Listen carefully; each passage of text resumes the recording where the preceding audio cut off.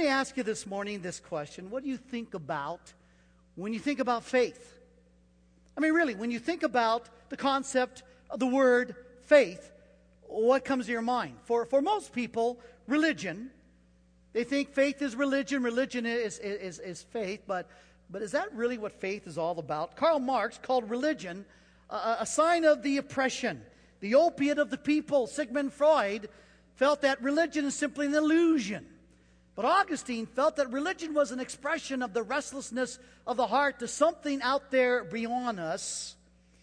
For most people, religion is a list of beliefs, standards, kind of a self-imposed code of conduct, a bunch of do's and a bunch of don'ts. But that's not faith. Faith isn't religion. Religion isn't faith. Faith is not a code of conduct, but actually faith, mature faith, genuine faith is the enjoyment of God. John Piper has it right when he writes, God is most glorified when His glory is most enjoyed. It's when we enjoy who God is and we come to the point we can actually enjoy our Creator. That's what faith does. That's what faith is all about. It is not religion. The Bible doesn't talk much about religion, many times negatively so. And from time to time when it speaks positively so, for example in James 1:27, it speaks of visiting the orphans and the widows and keeping oneself unstained from the world. But faith is enjoyment of a relationship with our Creator. But what kind of relationship and how do we know who the Creator really is? See, the Creator is infinitely outside. He's beyond. He's called holy because He's different from what He's created. And unless He made Himself known, we would be clueless that there even is a Creator and that the Creator wants any kind of relationship with us, His creation.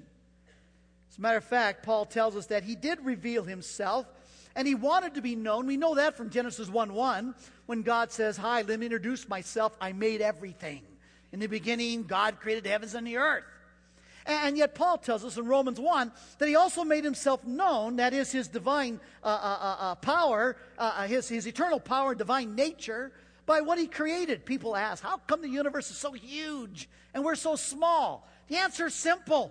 If you were going to communicate the concept of eternal power, how big would you make the universe? If you wanted to communicate divine intelligence, how complicated would He make the universe? But the universe is huge, and it's cold, and it's brutal, and it's dark. And so it doesn't tell us anything about the personal nature of the Creator. And that's why He sent His Son into this world. Remember in the Gospel of John, verse 1, in the beginning was the Word was with God, and the Word was God. Remember verse 14? The Word became flesh, dwelt among us so we could see Him. Why? Verse 18, for He explained God to us. He manifested, helped us to get a good look at the personal nature of our Creator. Only problem is that Jesus is no longer on the planet. So people who don't know much about God or of God, are they in the dark? How's God going to make Himself known now? That is His personal nature. Well, that's where we come in. Did you know that God never calls us Christians? Not even once. That was a label put on us identifying who we worship. Christorianus, Christ worshipers. That's what the world calls us. God never calls you a Christian. He either calls you children, either a paideon, a little infant, or a teknon, an offspring, a child, or He calls you a saint. Saint. Do you know that we are called saints over 60 times in the New Testament? I like the sound of it. Saint Del Hussey. But what in the world does it mean? It doesn't mean goody two-shoes. A child, I understand, a child reflects their father. What does a saint do? Well, the word saint is from the word hagios. It's a word like holy. All it means is set apart, different. You are set apart, different, and literally all the sainthood means is you're set apart to be used by God. Set apart, different from the world, to be used by God. Somehow God uses that difference. And the question is, well, what's the difference? Well, Peter gives a clue when he quotes Moses. There in Leviticus 11:45, Moses says that God says, I am holy. Therefore, be holy as I am holy. God calls certain people to his holy people. Israel were called his holy people. Well, what does that mean? They're set apart to be used by God for some reason. What reason? Well, in the same way a child is to reflect the nature, the holiness of their father, so a saint is set apart to be used by God that the world might be able to see the same thing they saw in Jesus. That is the personal nature of God himself. But when I think about sainthood and holiness, it sounds like we're back to a bunch of do's and don'ts, and so now we're back to religion. And, we need to understand something this morning. Unless you understand why you do what you do, or unless you understand why you don't do whatever it is you don't do, there's no honor in it. You can obey God in your mind all you want, and if you don't know why you keep his commandments, why you obey him, there is no honor of God. That is empty religion. That is simply a code of conduct, and it draws no one to God. It repulses people because it is religion. See, this is why we are becoming disciples of Jesus Christ. We're not disciples of God the Father. We're not disciples of the Holy Spirit. We're disciples of the Son, Jesus Christ. Because as the Son came to manifest the beauty of the personal nature of the Creator, so he's called us to do the same. That's why we're becoming his disciples. Remember Matthew 10, 24, 25? He says it is enough for a disciple to become as his master. So why are we becoming more like Jesus Christ? Because the more I become like Christ, the more I'll be manifesting the beauty of the very personal nature of the one who created me. Well, here we are the night before he's crucified. If you have your Bibles, open your Bibles to John chapter 15. If you love Jesus, open them up. And then what we have here is this is the night before he's going to be arrested, executed, crucified. Back in chapter 13, he's washed their feet. He humiliates himself because he knows the next day he's going to be humiliated by Rome. And he wants to prepare the disciples for this. And so he humiliates himself by washing their feet. Only one disciple had a problem with that. Who was it? Peter. And who was the only disciple who had a problem with the crucifixion at the next day? Peter. And then in chapter 14, he mentions the fact that they thought he was going to be king of the hill. And they're now frightened because he says, I'm leaving. I'm going to be put to death. But I'm not going to leave you as orphans. I will send another comforter. The Spirit of God will come be with you, will be in you. And now he pauses and he begins chapter 15. And he looks at the men. And then he says this. Verse 1. I am the true vine, and my Father, he's the vine dresser. Now every branch in me that does not bear fruit, well, he takes away. Every branch that does bear fruit, he prunes, that it may bear more fruit. Now already you are clean because of the word which I've spoken to you. Now abide in me, and I in you. As the branch cannot bear fruit by itself unless it abides in the vine, neither can you unless you abide in me. Jesus goes to this metaphor of the vine. But he doesn't say, I am a vine. He says, I am the true vine. What's he talking to? Well, what's he referring to? Is it the fact that he looked at the glass cup of wine and God says, well, no, I'm the true vine. No. He's very intentional what he says here because he's going all the way back to Isaiah chapter 5. See, in Isaiah chapter 5, there was a prophetic parable shared. Listen to Isaiah 5:1. It says, let me sing for my beloved my love song concerning the vineyard. My beloved had a vineyard on a very fertile hill. He said, and he dug it, and he cleared it of its stones, and he planted in it a choice vines. He built a watchtower in the midst of it, and then he hewed out a wine vat in it. He's going to produce grapes, great wine, great expectations on this vineyard. And he looked for it to yield grapes, but it yielded worthless, wild grapes. What is this? Verse 4. What more was there to do for my vineyard that I have not done? When I looked for it to yield grapes, why did it yield worthless wild grapes?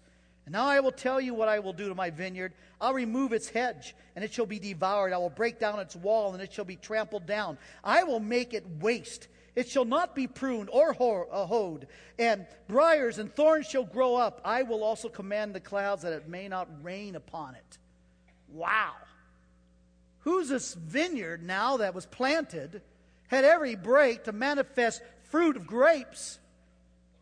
It says, for the vineyard of the Lord of hosts is the house of Israel.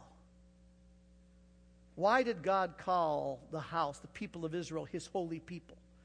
Because they were set apart as a vine to manifest the fruit of the beauty of the very nature of who God is. And how well did they do? They absolutely blew it.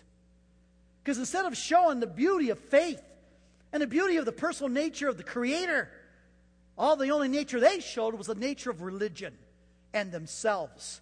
Look at Ezekiel 36.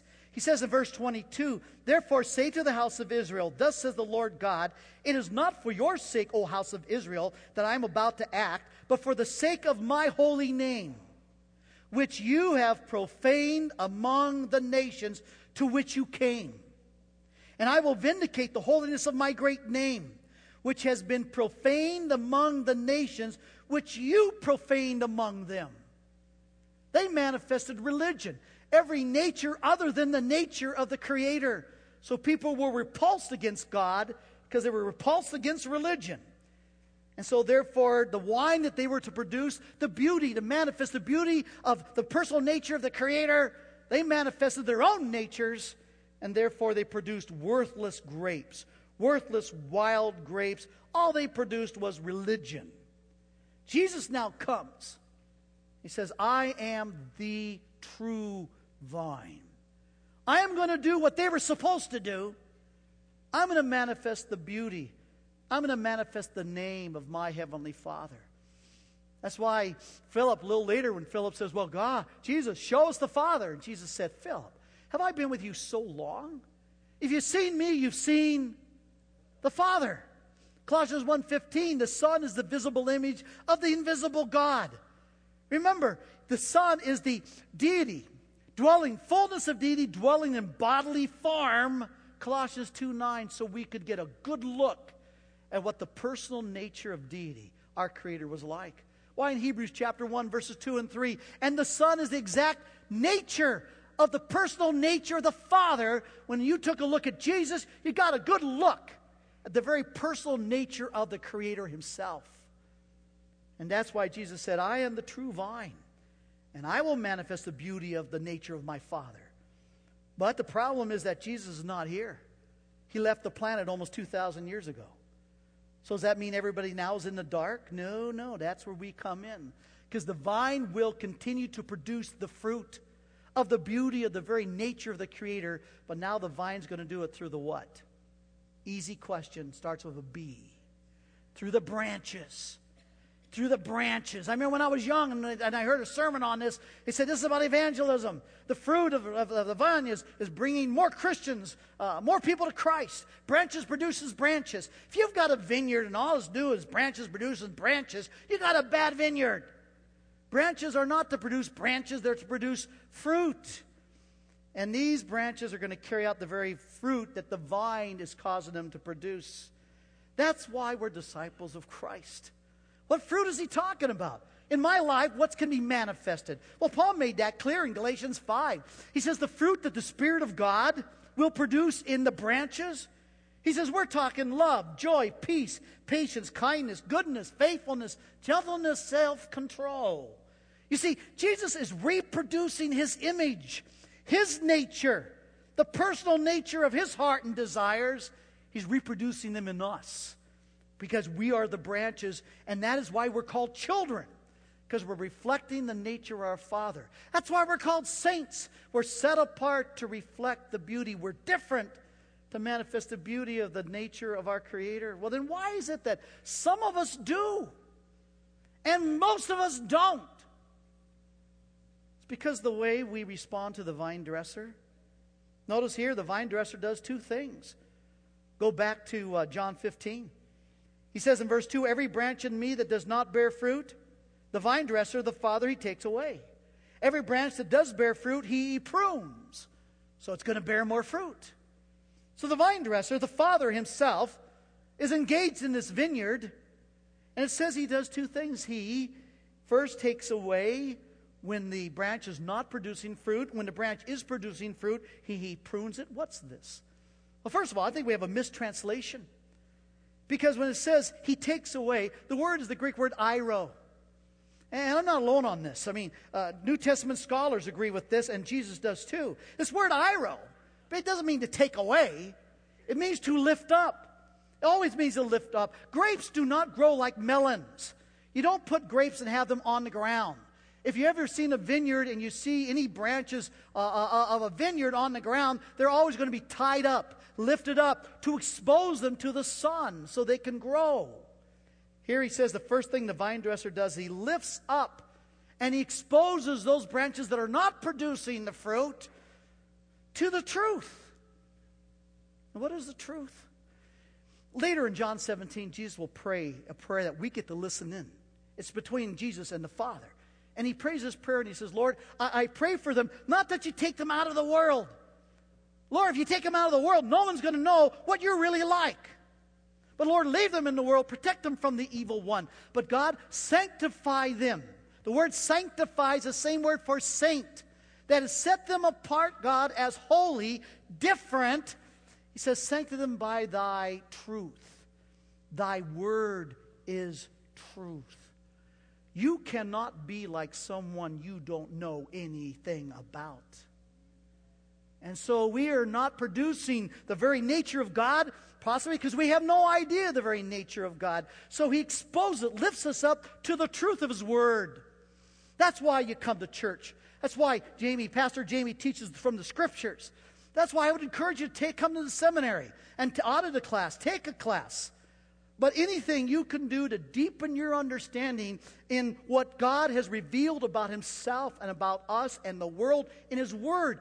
I don't understand why biblical illiteracy is a virtue. Why would anyone be proud of being ignorant of the Word of God? The very revelation of God Himself. It makes no sense to me. And so the first reason some branches do not manifest any fruit is because of their illiteracy, their ignorance of the very truth that God wants to use to sanctify, to cause us to understand more of the one whom we're reflecting as His children and called to be His saints. Look at the second thing the vine dresser does. When the branches are producing fruit, He prunes them. What's this pruning? Well, branches are, when they're producing grapes, then basically that's grape. But you have little branches, and they're not producing anything but other branches. Those are called suckers.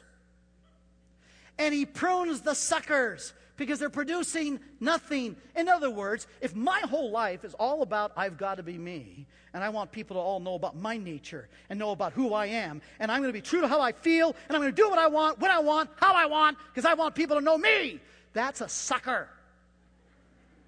Because that's not who we are.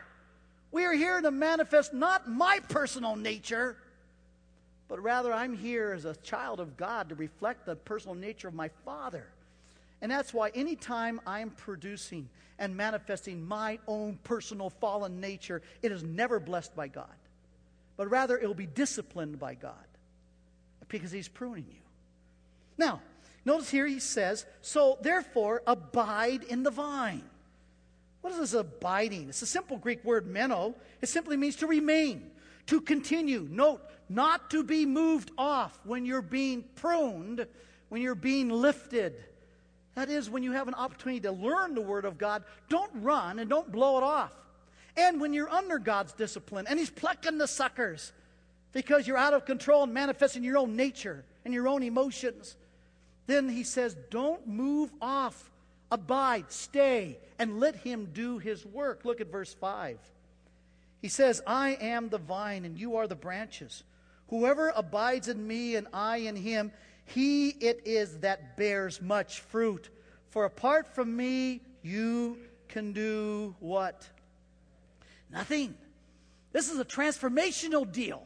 This is not a reformational deal. I'm not reforming my behavior. That's like taking fruit and tying it onto a tree and explaining to people that it's not plastic.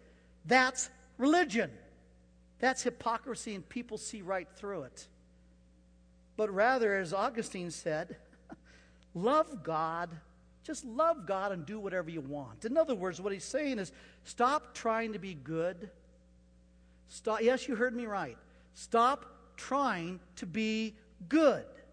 The reason is because you're defining what you believe God good to be, and that is idolatry. That is idolatry. Stop trying to be good. Just abide in Christ. Love God. Do whatever you want. That's authentic and real. And notice what he says in verses 6 to 8. If anyone does not abide in me, he's thrown away like a branch, and withers, and the branches are gathered and thrown into the fire and burned. Don't take the metaphor too far here. People say, these disciples are already scared to death. He's leaving. They think they're going to be arrested and killed as well. He's warning them about a worthless life, not going to hell. He says you're going to be like a branch that's going to gather with other branches and burn and perish. He's talking about hell. He wouldn't be talking about perishing. Because hell is for eternity. Is for eternity, separated, isolated from God himself. Here he's warning about a worthless life. He says, if you abide in me, verse 7, and my words abide in you, ask whatever you wish, it's going to be done. You're going to be so in tune to know what the will of God is that when you pray, you'll always be asking for the will of God. And when you do, your prayers will be answered. For this my Father is glorified, that you bear much fruit. You manifest to the people around you, give them a good look at what the personal nature of your Creator is like. And so prove to be my disciples. So notice how he unpacks this metaphor. Verse 9. As the Father has loved me, so I've loved you. Abide in my love. Now, if you keep my commandments, you will abide in my love, just as I have kept my Father's commandments, and I abide in his love. Now, these things I've spoken to you, that my joy may be in you, and that your joy may be full. Remember what the word joy means? The absence of? You know, I've read that every 4 years a church absolutely changes, which means only about 20 of you even know who I am. So we will review. The word joy, kara, literally means the absence of fear. To embrace the future without being driven by fear. Humanity lives their lives driven by fear. And here he says, I'm telling you this stuff. I'm reminding you who you are, a saint, a child of God. So when you get up in the morning, you know who you are, why you are, and what you're supposed to be about for the whole day, instead of getting so distracted by everything else everybody else is so fearful of. You need to be abiding in Christ. You need to be remembering who you are. And that's here he says, I write this so that your life is not driven by fear, but that my joy will be in you. Notice he says, you abide in Christ, and you abide by keeping my commandments. By keeping my commandments, you love me, as I've loved my Father, and I keep his commandments. Abiding is a blend of both. You say, now, do I obey God, or do I love God? They're both the same. By obedience, that's how I love God.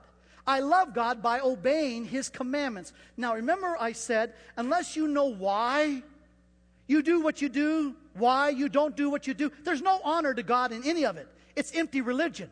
So why do we keep the commandments of Christ? Answer, because it's in keeping the commandments of Christ that the very personal nature of God is manifested in my life, and I don't even have to think about it. I don't have that guarantee with keeping the commandments of you.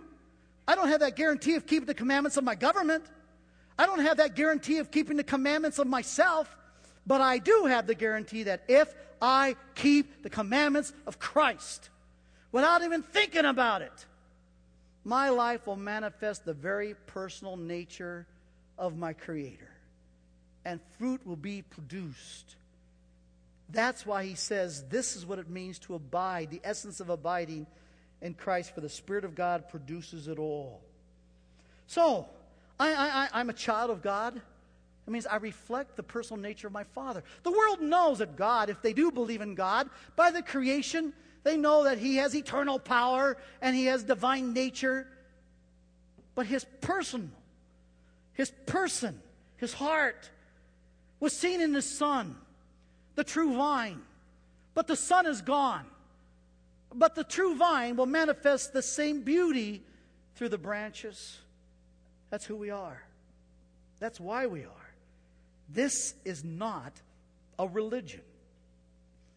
Because religion's about idolatry. Especially those in the Christian faith. Keller has written a book called Counterfeit Gods, I think it is. It's excellent. It talks about the fact that in the Christian community we have three idols. And idols defined as simply this: I can't live without it. Whatever there is in your life you believe you cannot live without, that is your idol. And you're an idolater like everyone else. Because there's only one that we cannot live without, and that is God himself. Now the thing is, in Christianity we make three idols. Idol number one, biblical accuracy. Now, I'm into biblical accuracy, but what happens with my biblical accuracy is we start fighting over our biblical understandings, and we've got conflict in the church. Second idol, size of my ministry, my life effective. My ministry is bigger than your ministry. Your ministry is bigger than my ministry. And so all of a sudden, what does that create? Arrogance. And the third idol that we create is basically this code of conduct. The way I conduct my life. I'm pure, I'm clean, I don't smoke, I don't chew, I don't go with girls who do. And all that does, that idol creates self-righteousness. Now listen, beloved. The world, they're not seeing your biblical accuracy. They're not seeing the size of your ministry and desire to be faithful. They're not seeing, indeed, that you're trying to live a righteous life. What they see is conflict, arrogance, and self-righteousness. And that's why they have a disaffection for religion and for God. And this permeates our culture, beloved. This is why Satan is behind religion. We're not talking about religion. We're talking about faith. And faith is the enjoyment of our Creator by enjoying and celebrating living out the very heart of our Creator. Well, what does that look like?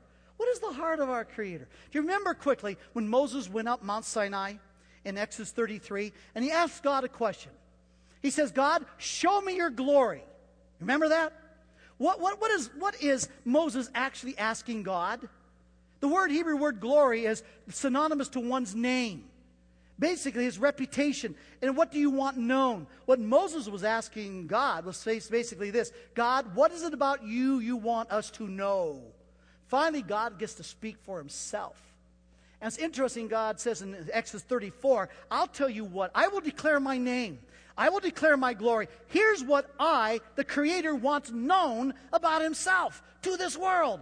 I want them to know my compassion, my graciousness, that I'm slow to anger, I am forgiving. And remember the word hesed, steadfast loving kindness. The word means I'm all about the well-being of others. And that last one summarizes all of it. If I am all about the well-being of others, then I will be compassionate. What is compassion?